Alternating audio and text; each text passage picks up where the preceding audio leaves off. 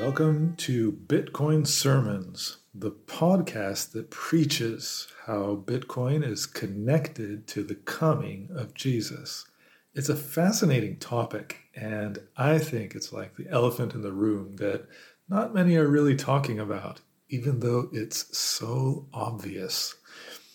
Well, whether you're a Bitcoiner or a Christian, or both, this podcast has something for you. In this past week, a couple of things happened, or came to my attention at least, that I'd like to talk to you about in this episode that I think are really important and actually follow very much the theme that we've been developing in the recent episodes. One was an interview with Michael Saylor, and I didn't see the interview yet. That's still on my to-do list, but one thing caught my attention that was shown in a preview, and that was his remark about taking your Bitcoin with you to the grave. And that's a very interesting idea, and one that I've thought a lot about as well. And what are the implications of that? And basically, how does Bitcoin's redistribution of wealth work? And how does it compare to the redistribution of wealth that is promoted by the banking system and those with influence and charge in that area? Another thing is the Bitcoin price recovery up to $30,000. This, I think, has significance in the timing of it. It's probably, pretty obvious that it's connected to BlackRock's ETF proposal. I'm not going to get much into that aspect, but the timing of it, I think, has significance, and that's what I want to talk about. Why this week? And then another thing was an article that came out this past week that's connected to the timing of the Bitcoin price recovery, and that's what I want to talk about in relation to that. But there were other things in that article as well that are, I think, very serious, and that's what I want to start off with here. So just before we get into everything, I want to say welcome back to anyone who is listening again. And this is just, we're still in the early episodes here of this new podcast. And so if you're hearing this, it's also likely that you're new. So I want to welcome you to this podcast. And I hope that you benefit from it and that you share it with others and encourage people to subscribe and contribute feedback. And I just want to give a shout out and a thank you to the couple of people who streamed sats on the last couple episodes through the Fountain app. And if you're not using Fountain, I encourage you to check that out. It's a great app. And the great thing about it is that it's a podcasting 2.0 app. It allows you to contribute in micropayments to your favorite podcasts, as well as earn while you're listening. And so I encourage you to use that and to share your appreciation for the value of this podcast if you find it to be a blessing. Okay, so let's jump right into this topic, which is about a plan that was decided upon in the recent, what is it called? Let me switch over here to... first of all, the article that I read that tipped me off on this is called "The Beacon of God's Wrath." It speaks about a pandemic treaty that was agreed upon in the 76th session of the World Health Assembly, which took place from May 21 to May 30. And I actually looked up some information on this to see what this was all about. And I found an interesting article on the World Economic Forum website. It's titled WHO Pandemic Treaty. What is it and how will it save lives in the future? This is dated May 26, 2023. And basically, just to kind of give an overview, what this is about is the bullet points that they list right up front are: one is that it's about negotiating new rules for dealing with pandemics. The treaty seeks to shore up the world's defenses against new pathogens following the COVID-19 pandemic. The pact would include provisions for sharing data, funding research and development, and responding to outbreaks. It would also include provisions for strengthening surveillance and early warning systems, and for building up stockpiles of medical supplies. Okay, so those are the sort of the WEF's bullet points on what this article is about.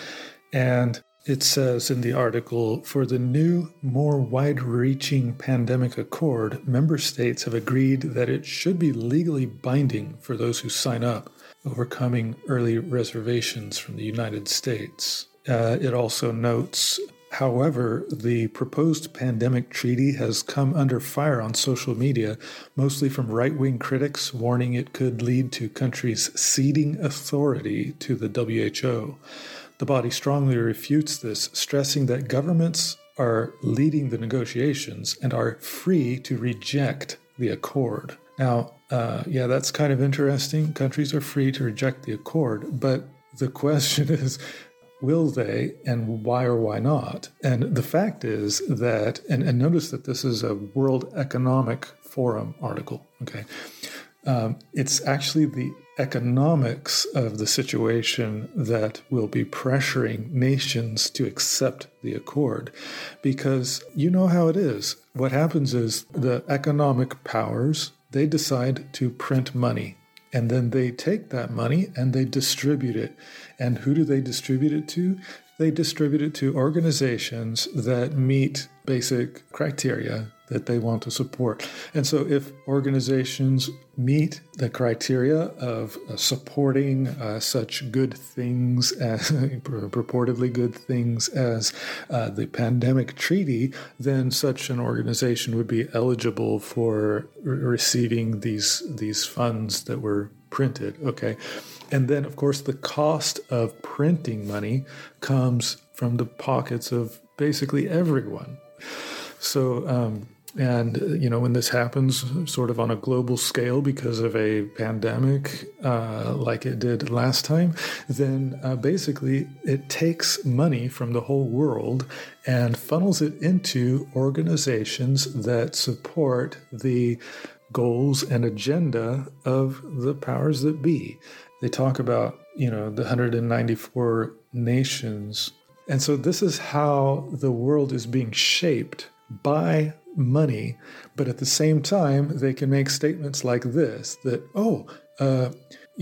governments are free to reject the accord if they want. Yeah, but which government is going to reject it when basically their financial benefits are depending on it, you see, depending on them accepting the accord.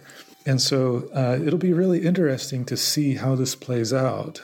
So you can see there already we've, touched on the subject of money distribution and how that works in the legacy system through money printing. It's not just money printing. The problem with money printing is not just inflation. In fact, it's perhaps not primarily inflation.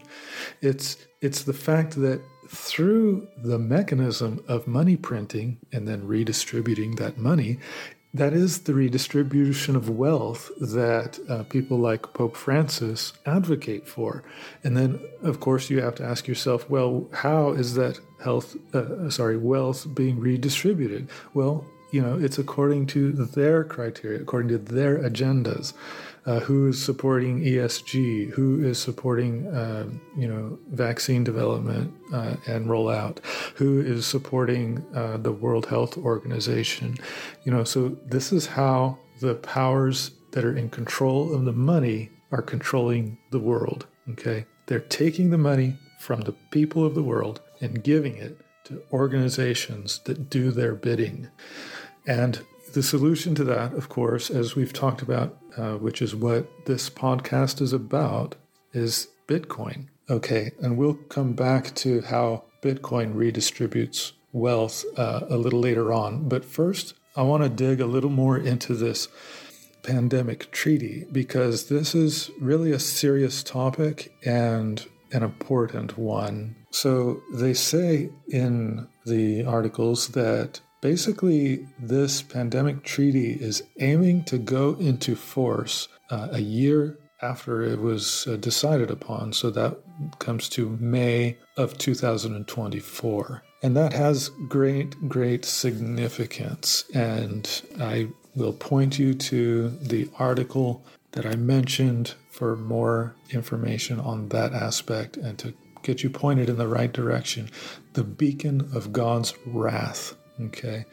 And that explains how the European Commission has worked together with the WHO on this pandemic treaty and on the launch of a digital health certificate, and how this fulfills prophecy, in particular the prophecy of Revelation 17:12. And I'm not going to go into that because the article already talks about that, so I refer you to the article for that. But what I want to focus on here is what this represents. Now, there are so many levels to this that I'm not quite sure where to begin, but okay, first of all, this is the total return in full force of everything that happened during COVID-19. All right, basically, the digital health certificate is going to be required for travel, and so people who do not get vaccinated and get registered in this digital health system are going to be restricted. They're going to be locked down and their freedoms are going to be taken away, basically. So what this is it's the total control coming in, and the aim is to ensure that everybody gets vaccinated. Now, this sounds like a good thing that, it's to protect people health-wise and all this. But I want to point out the contradiction that, they talk all the time about caring for the planet, about caring for nature, about taking care of the environment, fighting global warming or whatever. And however they phrase it, however they encapsulate it, it sounds good, and it is good in the general sense of, yes, we are stewards of the planet and we must take care of it. That's something that God gave us, that stewardship, and that's written in the book of Genesis. Okay, that God gave to the human race stewardship over the planet. So that's non-negotiable. But the contradiction that I want to point out is the fact that the way that the powers that be are trying to protect humanity by injecting DNA or mRNA into the human body that has the effect of basically changing your genetic makeup. Okay, even if, there are studies that show how the gene fragments can make their way into your actual genome. Okay, in fact, a huge percentage of, I think it's like 8% of the human genome is made up of virus fragments, fragments of virus genomes. And viruses basically work on the principle of injecting their DNA into the body to replicate. And this is how the COVID-19 and similar vaccines are made to work. They basically, they're like Trojan horses. The genetic code comes in through the virus mechanism and injects itself into cells in the body, and then those cells indiscriminately replicate that DNA. And that DNA then, of course, causes the production of proteins that are, the spike proteins that are not according to the body's own programming, but according to the programming of the scientists who engineered this vaccine. And what this is doing is it's removing God from the equation. God designed our bodies to be able to combat viruses in a natural way, and he did it with the full understanding and comprehension of how he designed the human body.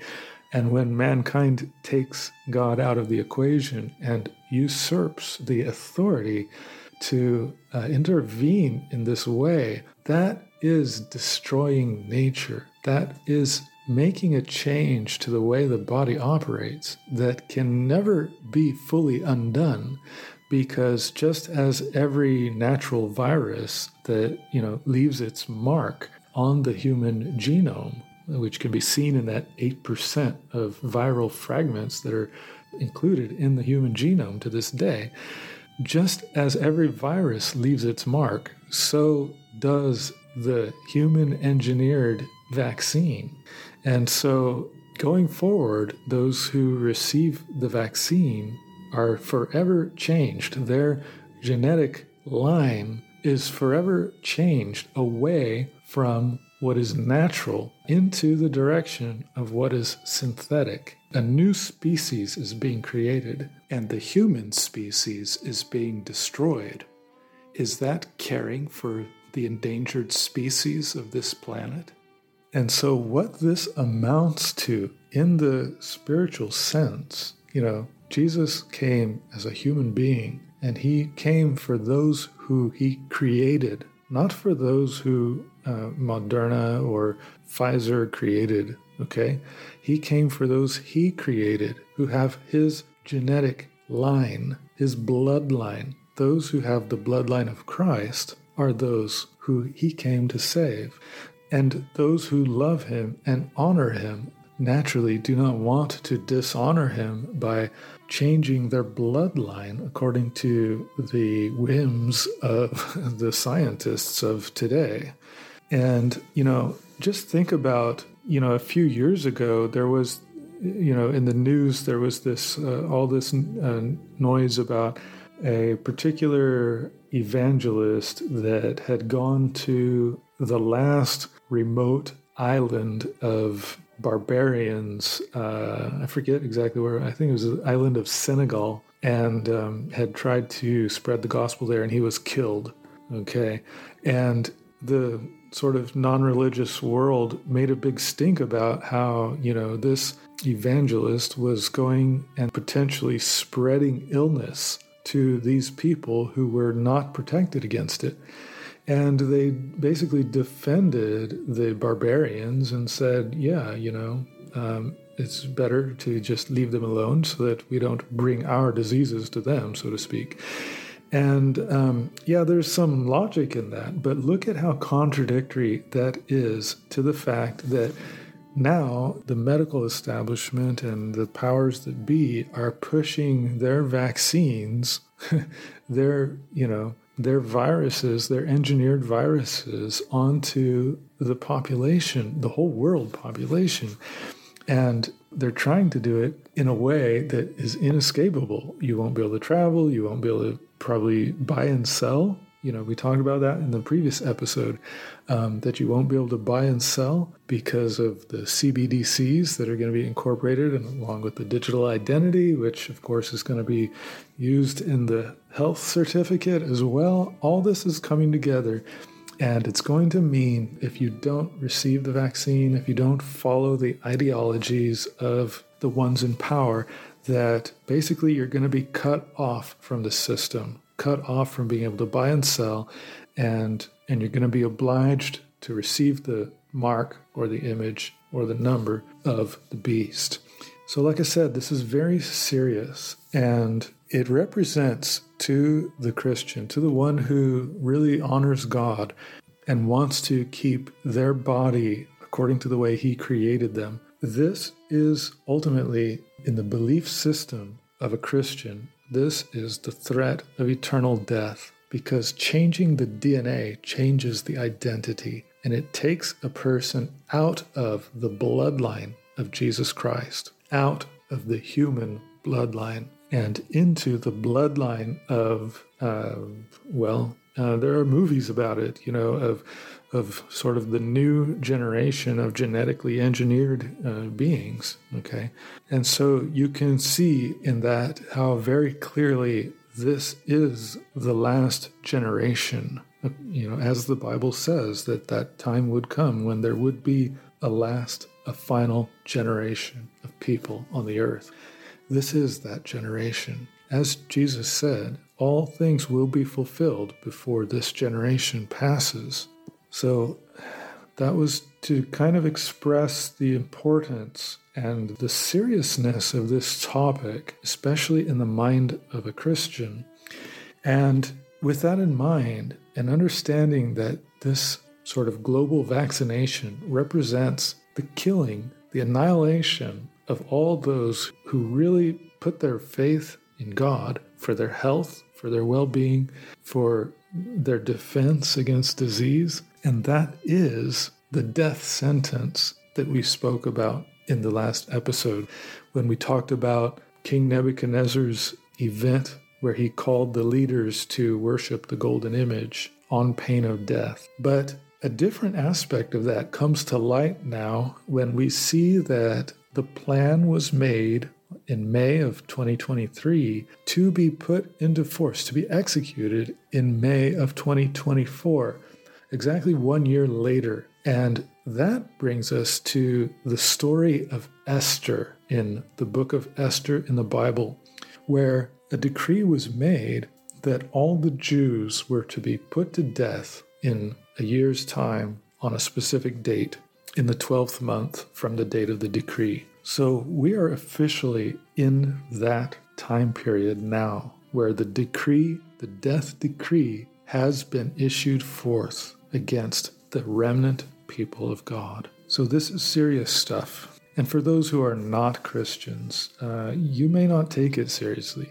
But for those who are Christians and who do believe that it is important to respect creation as God made it and to not interfere with the manipulation of the genetic code, then you can understand that within that frame of belief that this is a very serious thing and it represents literally the end of the world. Now, the beautiful thing about the story of Esther is that God delivered his people from the schemes of the wicked at that time.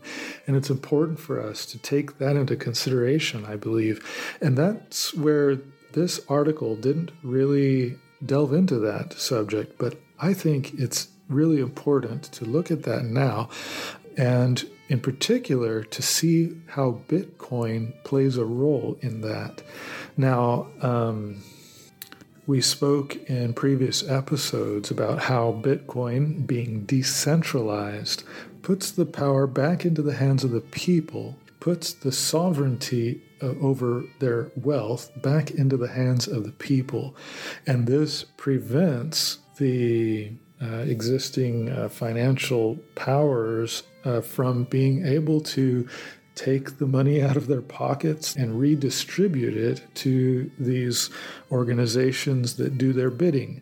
And so Bitcoin is the solution, but the only way that it can solve the problem is if people switch over to Bitcoin instead of using fiat. And therefore I urge every Christian to accept Bitcoin and to follow the counsel that was given in the previous episode to take a 10th part of your fiat income and dedicate that to the Lord as a tithe. And do that by investing that 10th part in Bitcoin. And don't just do it through an ETF. Actually take self-custody of that 10th part of your income by putting it into Bitcoin and holding it in a self-custody wallet. In that way, you give a 10th part of your income to the cause of God, because Bitcoin is the cause of God. We spoke about in the first episode how Bitcoin fulfills the promises of God. It is a means through which He accomplishes His will on earth. And so by investing in Bitcoin, you participate in that and you give to the cause of God. And at the same time, you retain full sovereignty over that money. It's not a call to give your tithes to the church or to the pastor. It's just a call to put that tithe into Bitcoin for safekeeping for the kingdom of God. And in so doing, you burn a 10th part of the fiat money and you support the new system that will limit the power of these world organizations from exercising their will over the people. In fact, I wrote an article about that called Reward Her Double. In that article, I explain how Bitcoin is the only way to take away the power of these big worldwide organizations like the WHO, the WEF, the World Banks, and governments of the world, and so forth. It's simply by taking away their lifeblood, by draining the lifeblood from them, which is their financial resources, the money that courses through their veins. If you take that money away, if you simply dry up their veins by not trafficking in fiat currencies, instead switch over to Bitcoin, then you drain the beast of his blood, so to speak, and that takes away the power and returns it back to the individual. Now, this kind of brings me back to the topic of what Michael Saylor said about hodling your Bitcoin stack and taking it to the grave with you. Now, that's not to say that you can't dispose of it however you see fit while you're alive, but the point is that even in the case where, for example, if you want to leave some Bitcoin to somebody else, you can do that. But any Bitcoin that you take to the grave with you has a certain effect, and that effect is that it gets redistributed, the value of it, not the Satoshis themselves, but the value that was digitized into that money will actually be redistributed equally to everyone else who still holds Bitcoin. That is the magic, so to speak, of redistribution of wealth in the Bitcoin economy. And I call it magic just because you can't count it in numbers, or I suppose you can even in a certain sort of way. People do try to estimate how many Bitcoins are sort of irrecoverable at this point. And that means that there are actually less than 21 million Bitcoins available as the sort of total supply. And of course, if that number is actually less than 21 million, then that means that the value that's allocated to each Bitcoin is actually more in reality than just 21 million divided by total wealth of the world. And so you can't exactly quantify it because you can't really know how many coins are truly locked up in that way. You can't really know how many coins have been burned by being sent to invalid addresses, for example, or that people have just lost the keys to, or have deliberately not disclosed the keys to, when they die. And I find this really fascinating, and I don't know if I should jump into this now. I think I will, because it really relates to the topic. The book of Revelation speaks about martyrs, and a martyr is one who sacrifices his life for the cause of God. But if you look at things in the financial light, and the book of Revelation is full of financial symbolism, if you look at things in terms of finances, and especially in the sense that Bitcoin is a type of store of value that allows you to literally digitize your time and energy, your life, and store it in the form of Bitcoin, then when you take that Bitcoin to the grave with you, and understanding that investing in Bitcoin is investing in the cause of God, then you are literally taking your life and giving your life as a sacrifice to God by taking your Bitcoin to the grave with you. And just like how a real life martyr, the saying goes that the blood of martyrs is the seed of the church. In other words, the more that people are killed for the sake of Christ, it inspires others to say, wow, what did that person die for? What was so important? What was so precious about staying true to Christ that person was even willing to give their life for? And that inspires others to turn to Christ.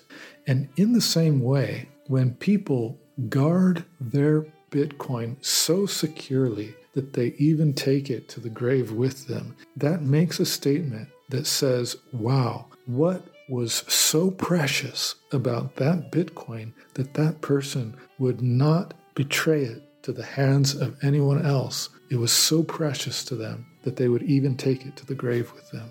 And as we talked about, what happens to the value of that life that was digitized into that Bitcoin when it is taken to the grave, that value is sort of magically, again, I use that word because it's difficult to quantify, but it's magically distributed to all the other hodlers, all the other remnant who share that common belief in Bitcoin as the solution to the monetary problems of this world. So let's just talk a little bit more about this redistribution of wealth that's inherent to Bitcoin, because this is really a principle that I think many people don't understand because it's subtle.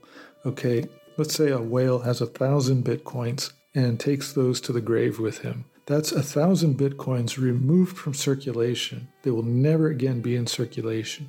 So that means that the Bitcoin monetary supply is no longer 21 million or 18 million or whatever the estimated factor is, but it's 1,000 less than that. And that means that the total value of the bit of Bitcoin as determined by the market will indistinguishably increase per Bitcoin in accordance with what was taken out of the supply.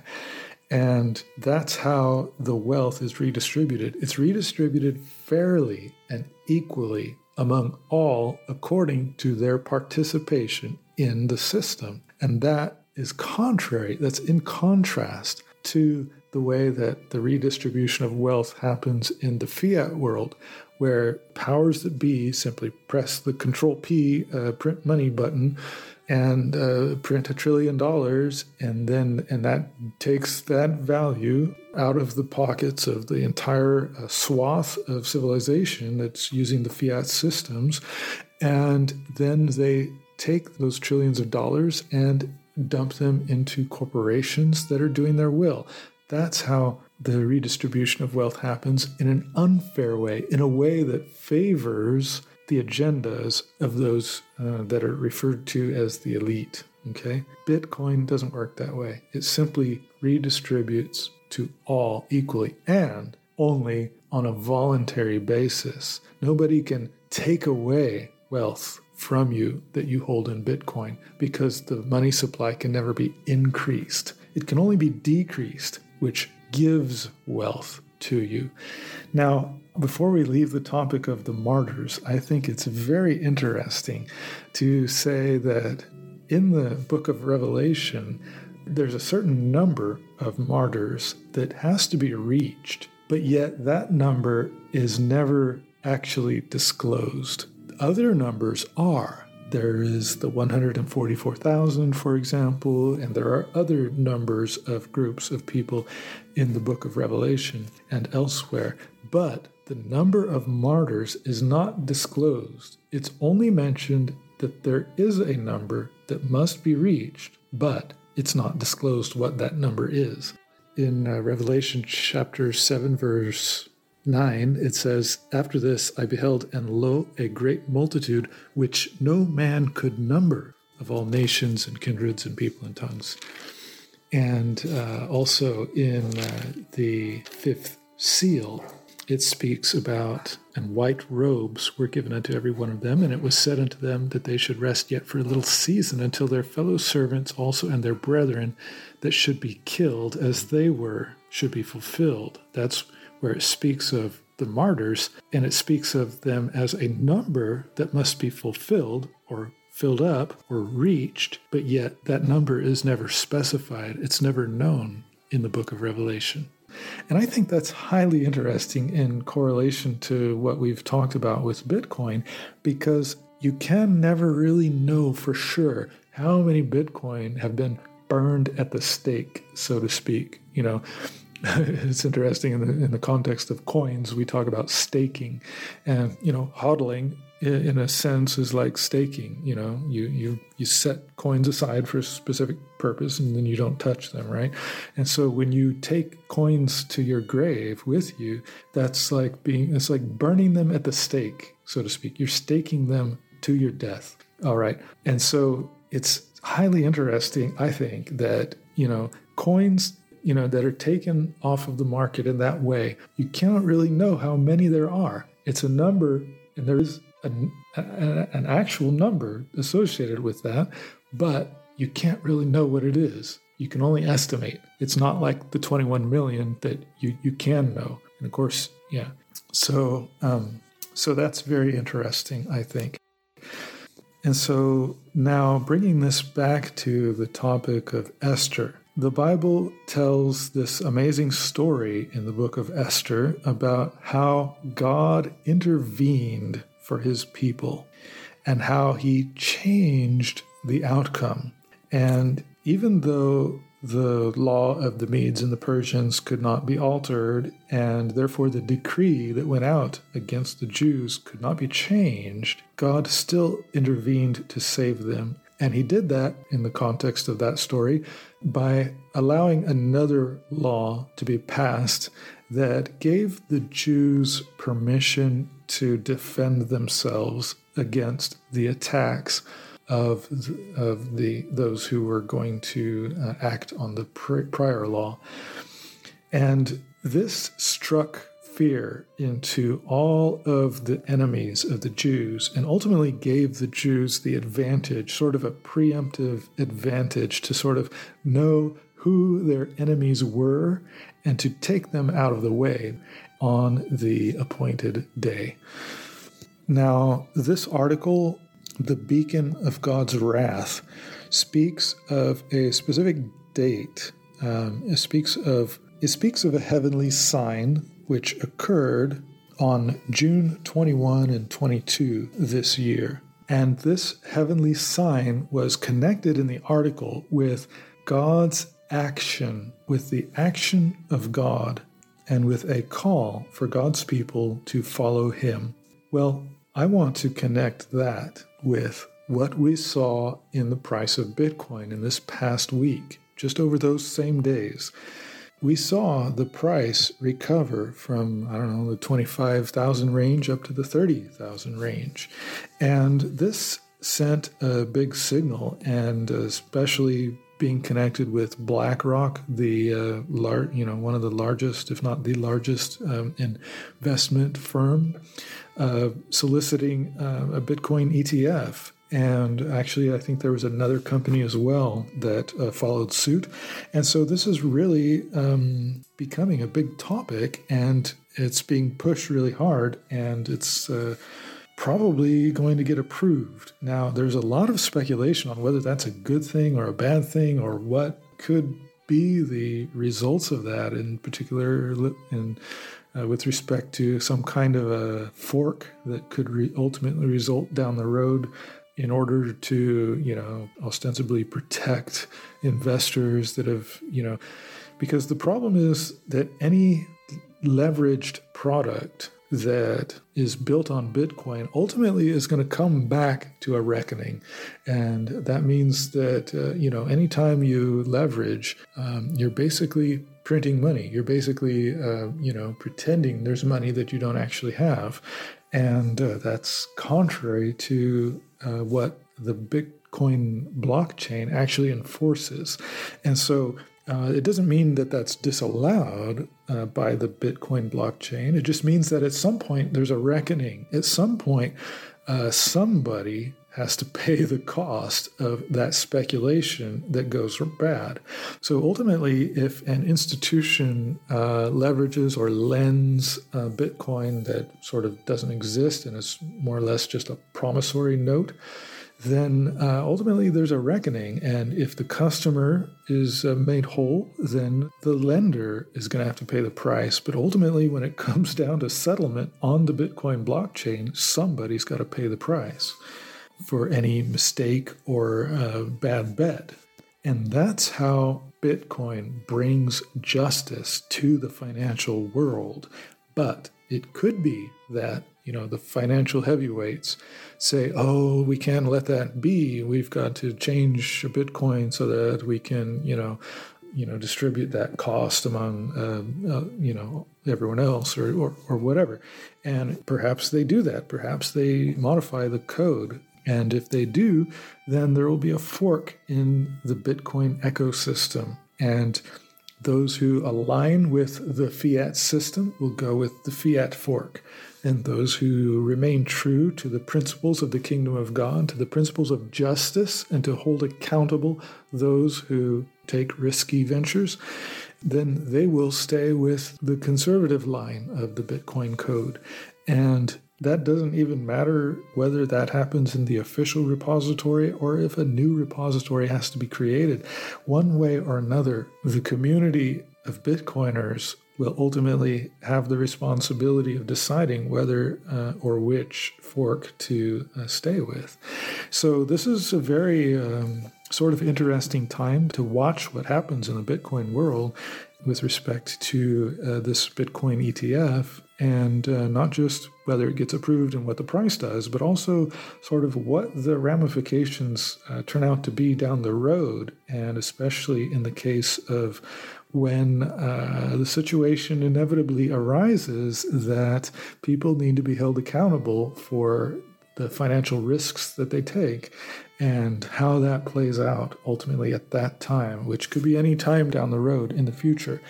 So definitely something to sort of have in the back of mind and to pay attention to when it happens.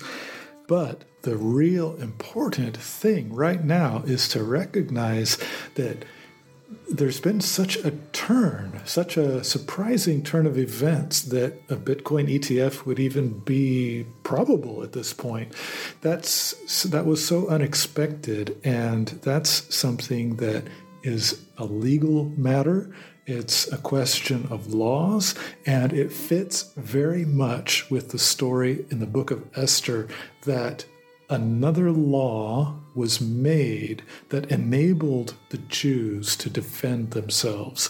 And so this Bitcoin ETF will enable many, many people who support the Bitcoin ethos to be able to join into that, to invest in Bitcoin, and to thus defend themselves against the schemes that are being planned against the world.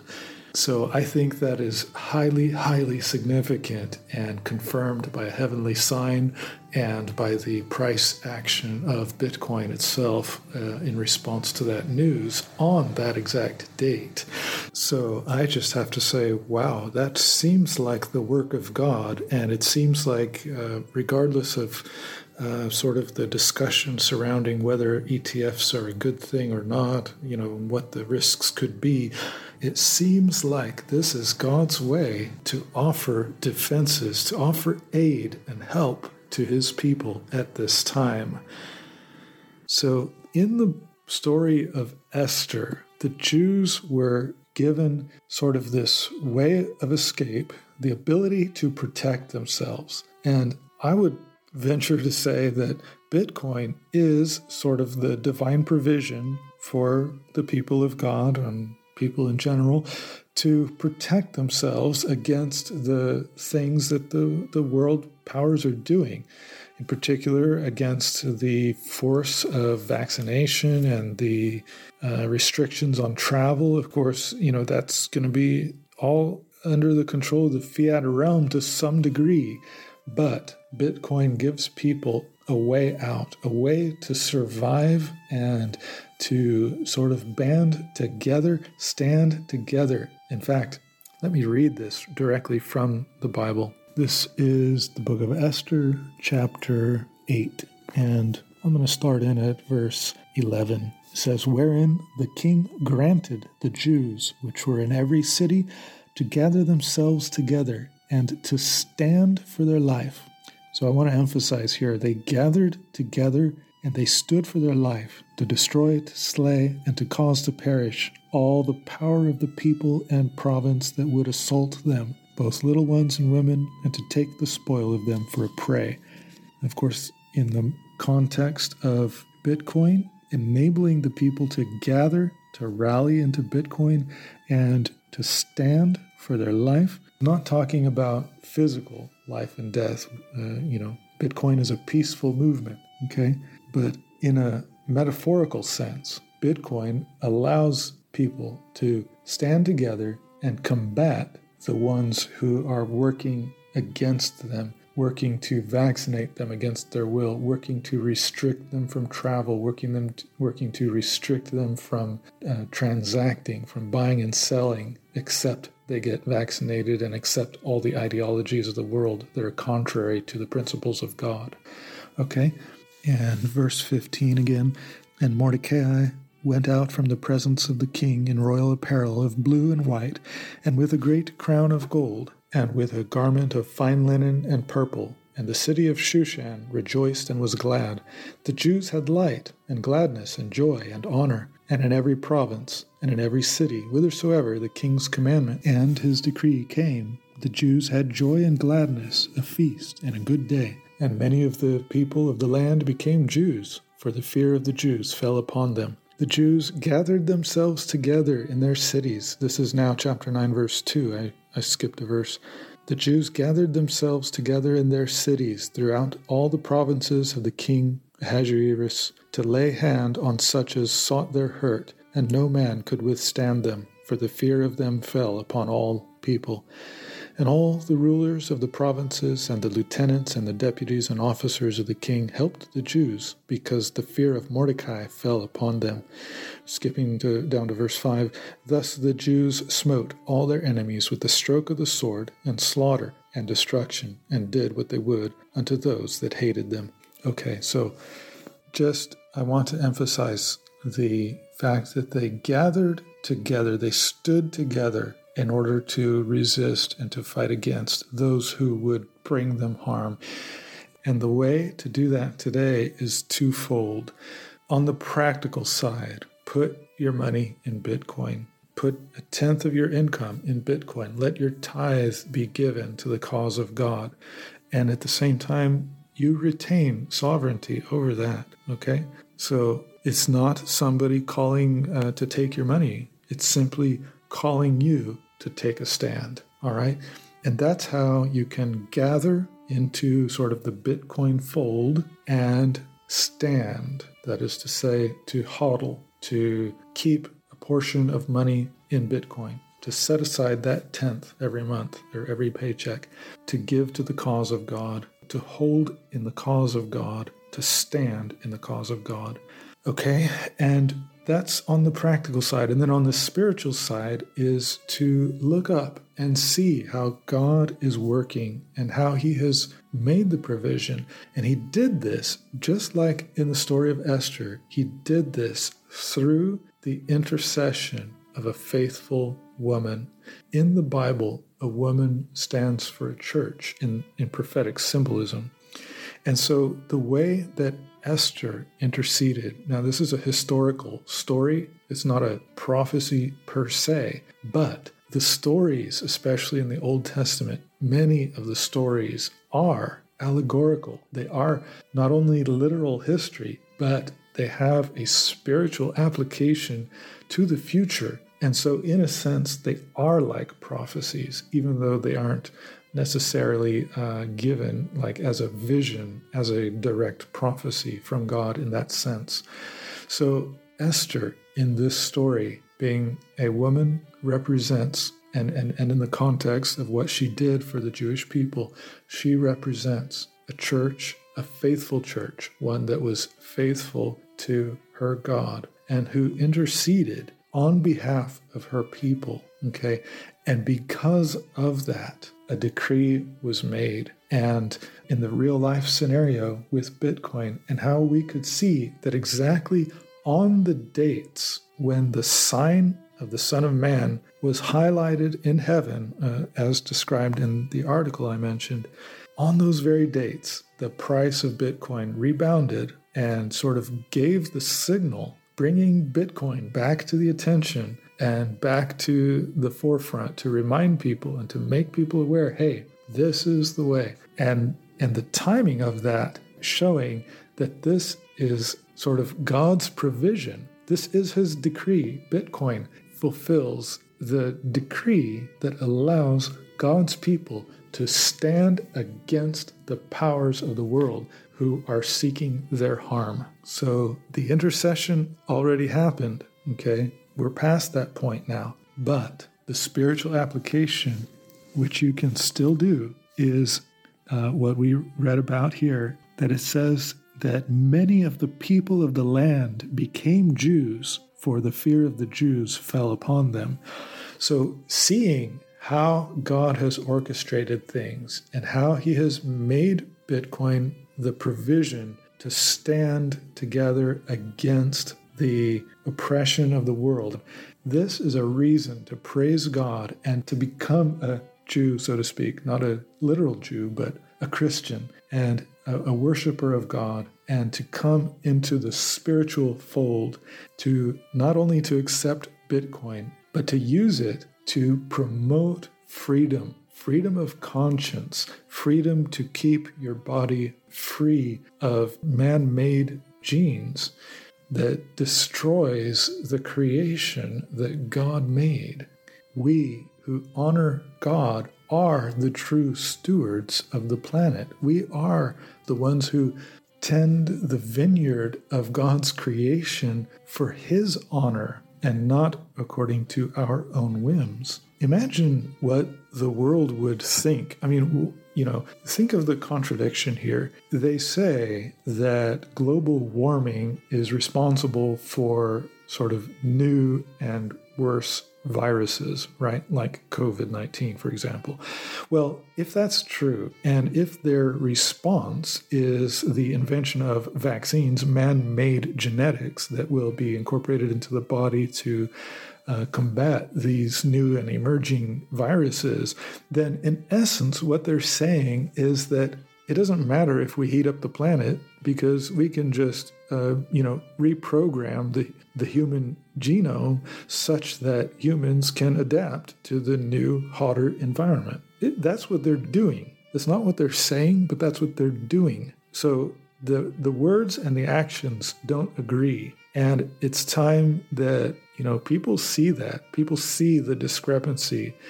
And it's time to put our confidence and our faith back in God, who created the world and who granted us stewardship over the world. We are responsible to him ultimately, not to the planet directly, not to each other directly, but we're ultimately responsible to God for how we treat each other and how we treat the planet that he has put in our care. So I think this was a really interesting episode, and we've covered some subjects that are controversial, again, in particular, the issue of vaccination.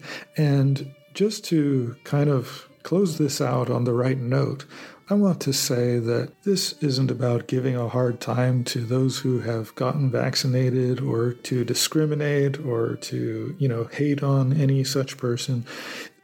Everyone has their own beliefs. Everyone has sort of the freedom to decide, what they will or won't do or accept. And that's a freedom that is given by God, and that's something to be respected. So those who have chosen to get vaccinated or who will choose to get vaccinated, it is their choice. And they don't suffer from that choice by and large. They agree with it and they think they're doing the right thing. And unfortunately, many people go along that route without being fully educated. But that also is something that is ultimately their responsibility. We each have a responsibility to inform ourselves, to get up to speed on issues that are important to us. And if honoring God by, keeping your body in a certain condition, if that's important to you, then naturally you will inform yourself about these things. And as Christians, we believe that the body is the temple of the Holy Spirit, and the temple is a holy place. And you don't just take anything into the holy place. That is the house of God. That is the realm of the divine. And humans shouldn't have a part in going into the most sacred area of the human body, into the genes, and inserting their own strange fire, so to speak, there.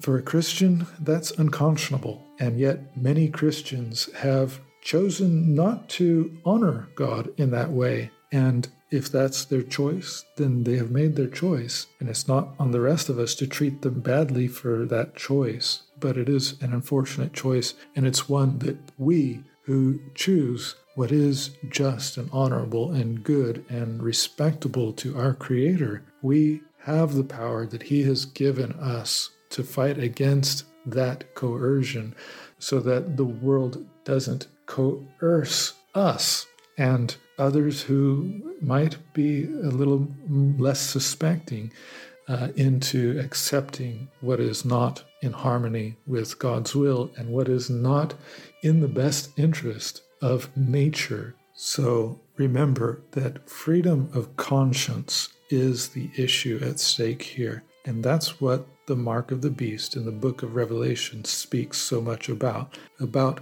coercing people against their conscience, causing them to worship. And the intercession has already been made. Esther has already done her work. Now we are in the time where we have to stand together and to actually fight the battle, to fight against those who are trying to kill us, trying to kill off the human bloodline, who are locking down, preventing from travel those who do not comply, who are cutting off earthly resources, cutting off financial pathways for those who do not go along with their agendas. Okay, so what did you think about this week's message?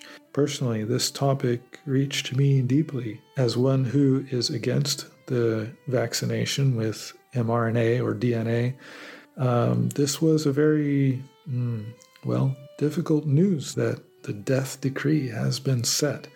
But at the same time, it was also extremely encouraging to see how God has made a provision for the survival of those who want to stay faithful to Him in this coming year. And I pray that many of you who listen to this episode will also take your stand.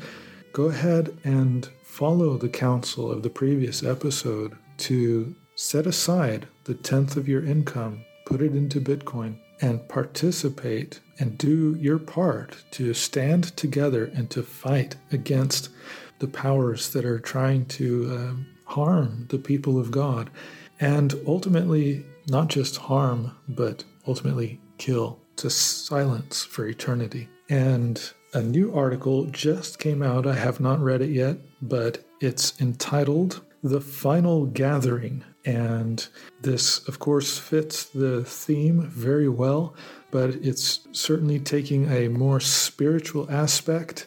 And that's a message that I really want to direct you to.